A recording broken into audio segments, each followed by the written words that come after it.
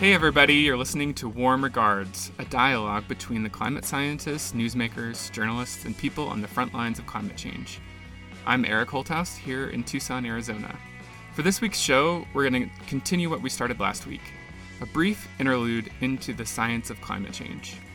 We are right in the middle of what's very likely to be the hottest year on record, and we've just passed what is historically the planet's warmest week of the year.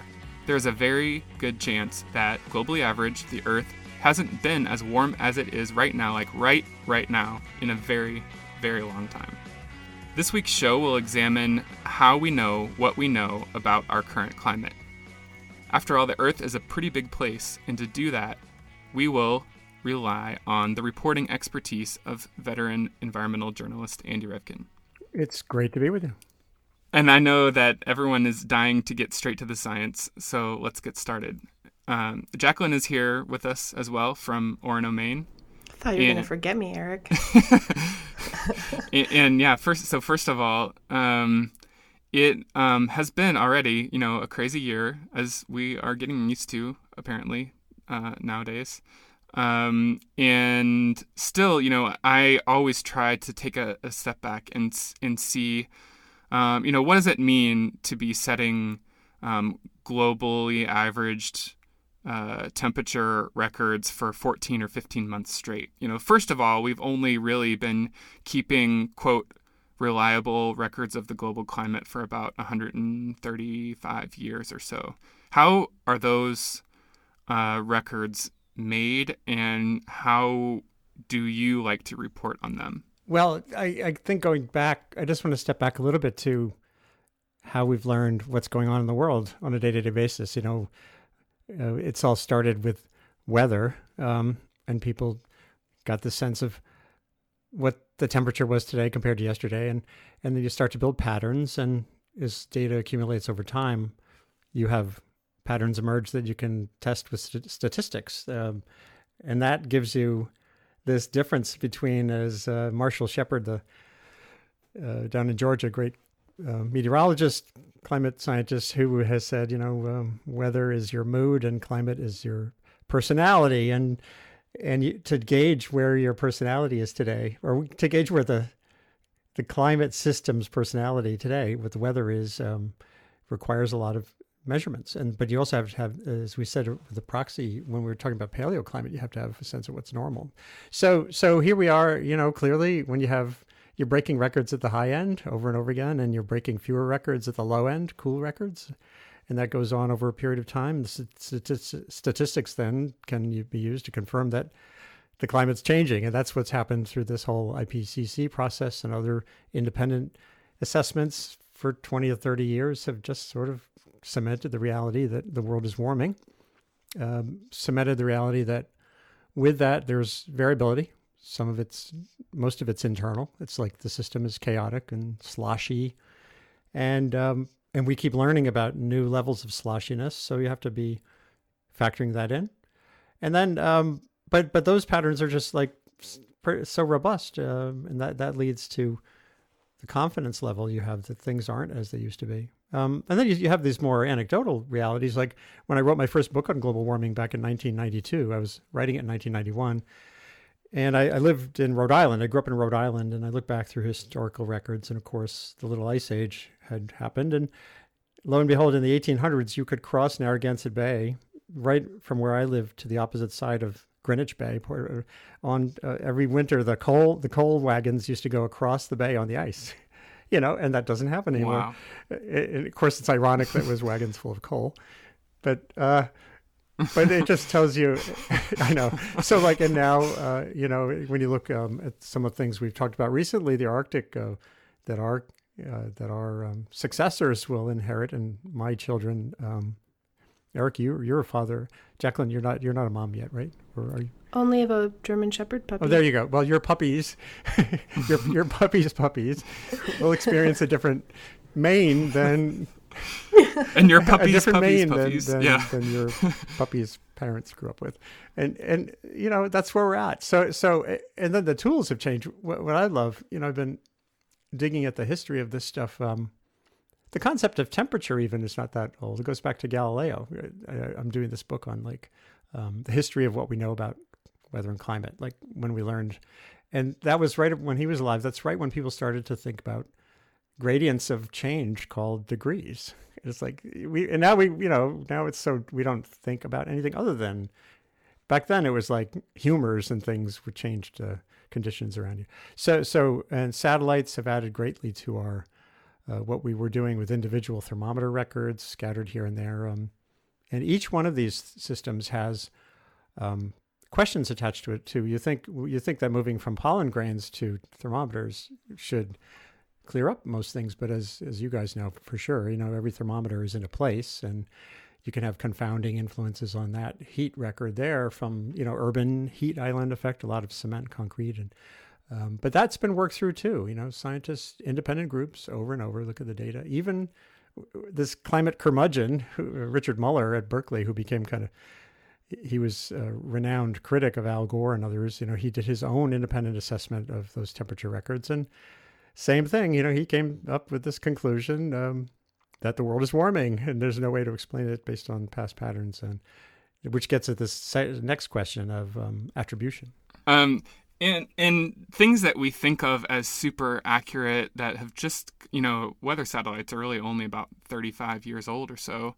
As long as I've been alive, and satellite orbits degrade over time, and there is a tremendous amount of work that is only trying to homogenize these records and make sure that we know whatever it is, whatever the Earth's globally average temperature is. That's not really a physical thing, but it's important as a signal of sub-global change, how your neighborhood is changing. I mean, that's really what each of us care about in the end, is how will things that I depend on, or things that my family depends on, or things that underlie, normal life, how will those things change, and how is climate change affecting them? Yeah. And there are so many different ways of getting to that question. And it's...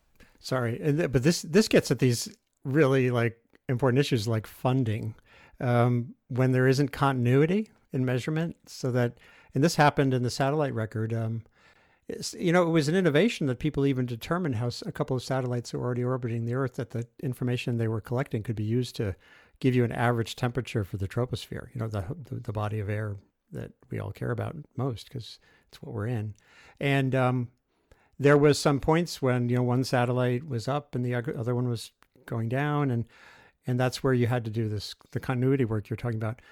Spending money to sustain observations of things around the Earth is, to me, really important to if you can't really know if something's changing in a way that's going to be harmful if you're not carefully measuring it and doing it consistently. That's the consistency thing you were talking about. It's vital. And so whether you're a skeptic or not, it should be equally important to know, to determine with clarity what's happening. And that's why I've never understood some of the contrarian arguments to defund these projects that no one's going to do. This is not maintaining the satellite system so that private weather forecasters can use that information.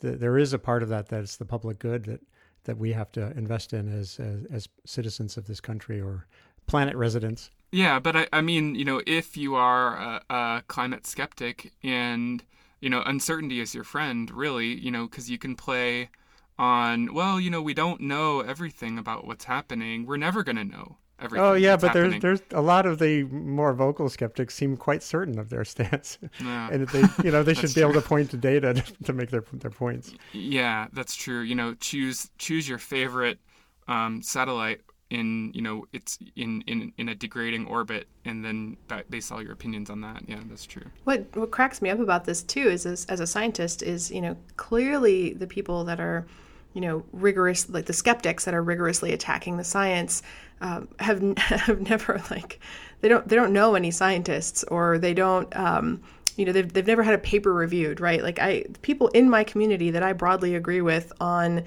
anthropogenic global warming can be extremely nasty to each other in the review process. We love to argue and bicker and try to outdo each other with our statistical rigor and our statistical machismo. And so it just cracks me up. Like, it's like we will find the holes in each other's work, as anyone who's ever been rejected from 10 journals before something finally gets, through can tell you.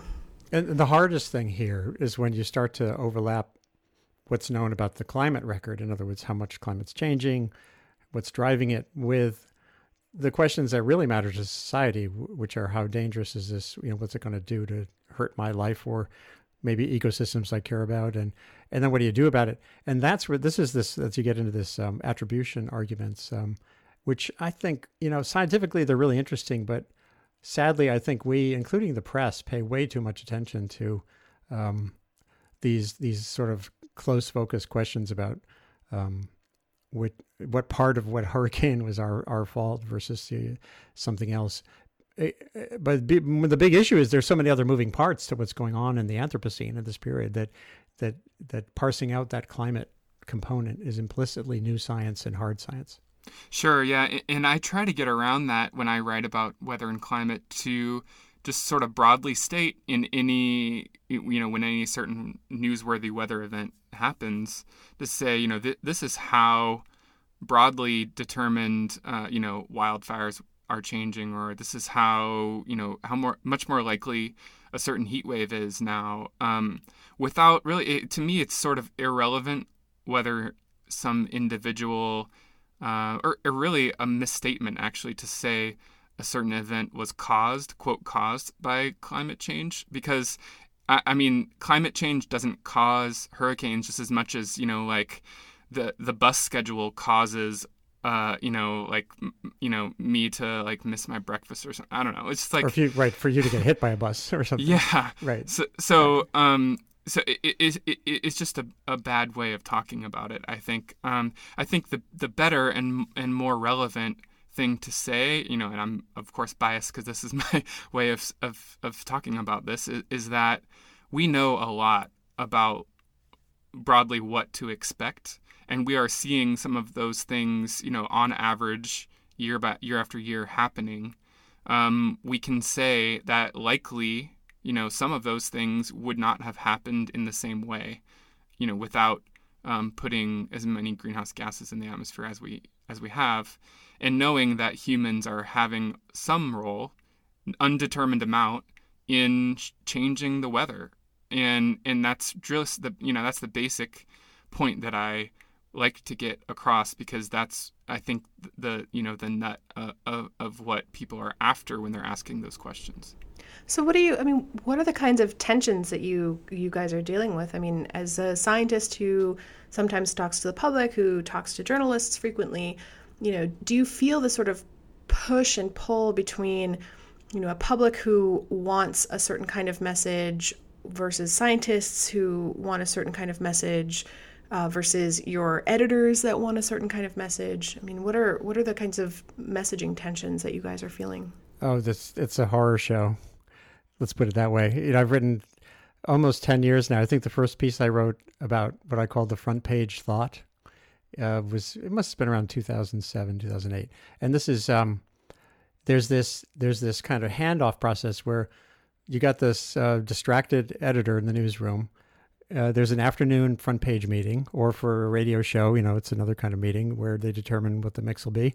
And there's a convention going on, and there's sadly another terrorism incident, and then there's a new paper on the effect of global warming amid many other things on wildfire. And the editor will say, "Oh, well, didn't we write about wildfires last year?" Or whatever.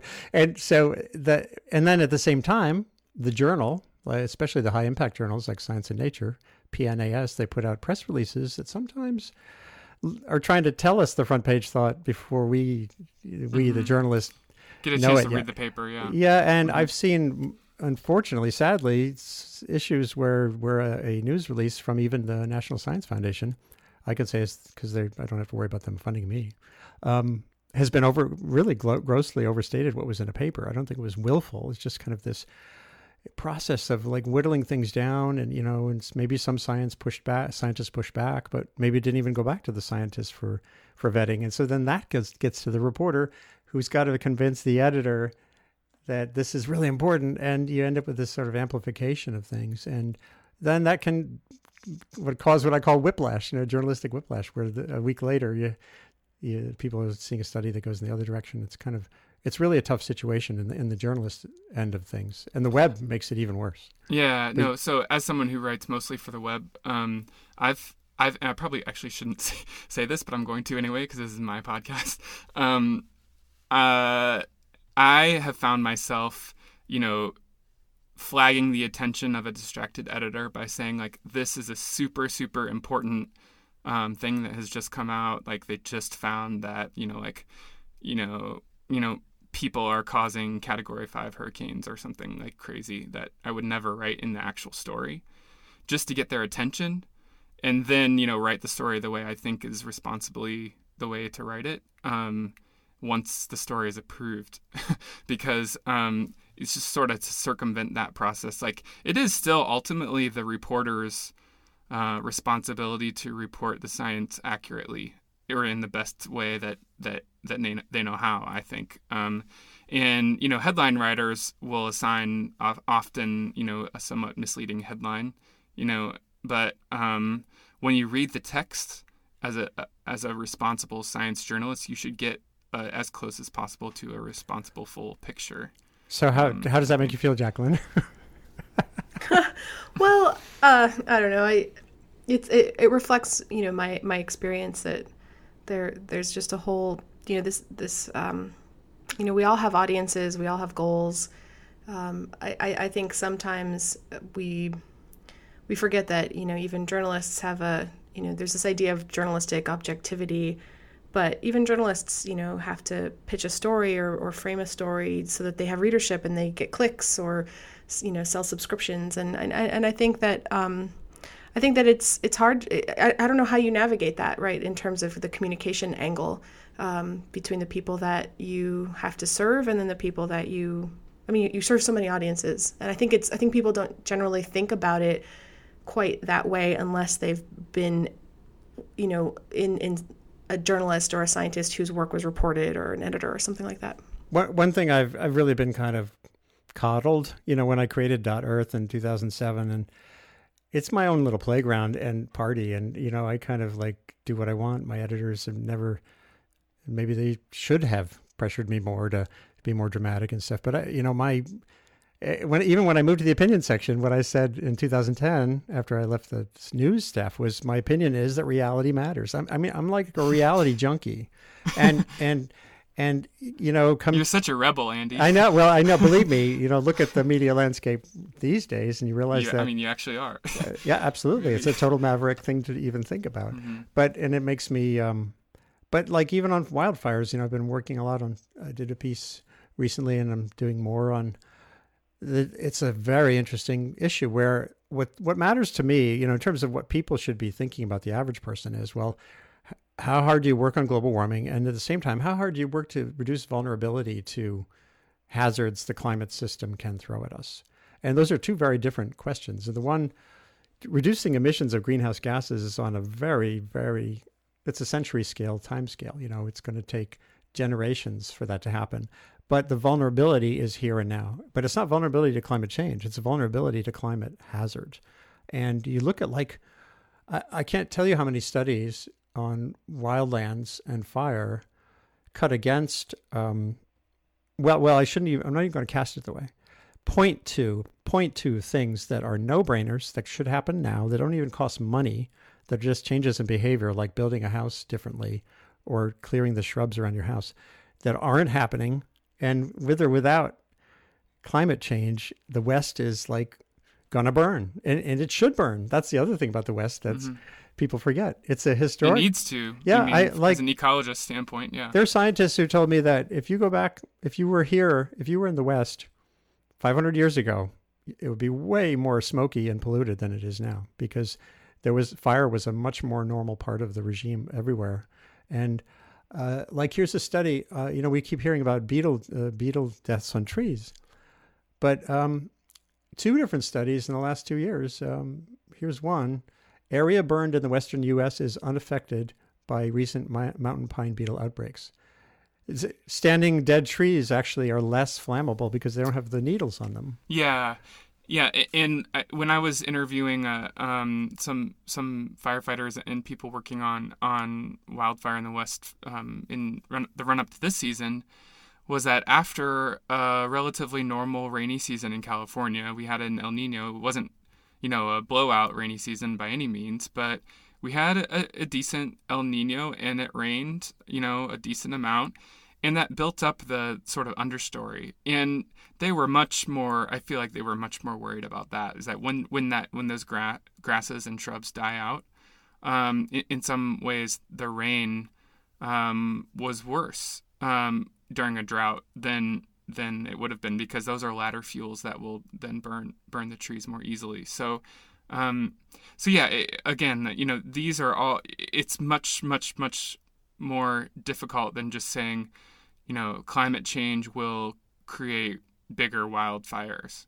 That's a blanket statement that doesn't have the appropriate context. And just a quick jump for, the paleo record, I think that the charcoal record can and tree scar records can tell you quite a bit about the natural variability in fire and the kinds of climate changes that are associated with changes in fire. And in places, like the West, it might be different, and the fire return intervals might be quite different than places like the Northeast, where, summer drought, or spring drought can actually cause a lot of wildfires before things green up, versus in the Midwest, where at some points it becomes so dry that there's no fire, so hot and dry that there's no fire because there's nothing alive to burn. And so it's, it's a really complicated story. That's one thing we've learned from the paleo record, that fuel and ignition are complicated when it comes to fire, and climate and humans all interact with those things.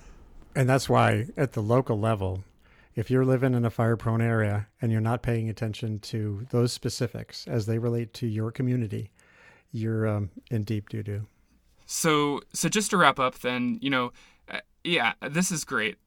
Forest fire is a perfect example, in my opinion, of the complexity of figuring out what humans are doing to the climate and the vulnerabilities that exist because of climate. And those are two totally separate questions. So just to do a real quick rundown, then, for example, we know that as a result of climate change, it's much more than just, rising temperatures, like we talked about at the beginning. There's melting glaciers, sea level rise, ocean acidification, drier droughts, more intense rainstorms, shifting range of, there's a lot of things happening here. But to go from those physical changes to the climate system to changes in vulnerability and changes in risk is a totally different question. And I think that what you have done so well in your career, Andy, is to talk about that. Well, I'm appreciative of, and it's like, that's the real time. It's such a real time imperative. I just over and over again, from sub-Saharan Africa to the hills north of Los Angeles, the vulnerability reduction that isn't happening, that can happen, is a keystone of limiting climate regrets. Great. I mean, not great, but so that's our show. And we thank you, as always, for listening. If you're not subscribed for whatever reason, please do it now on SoundCloud, iTunes, and, a dozen of whatever you cool kids are, apping with these days. Okay. Thanks, everybody. This is Warm Regards. Thanks for listening.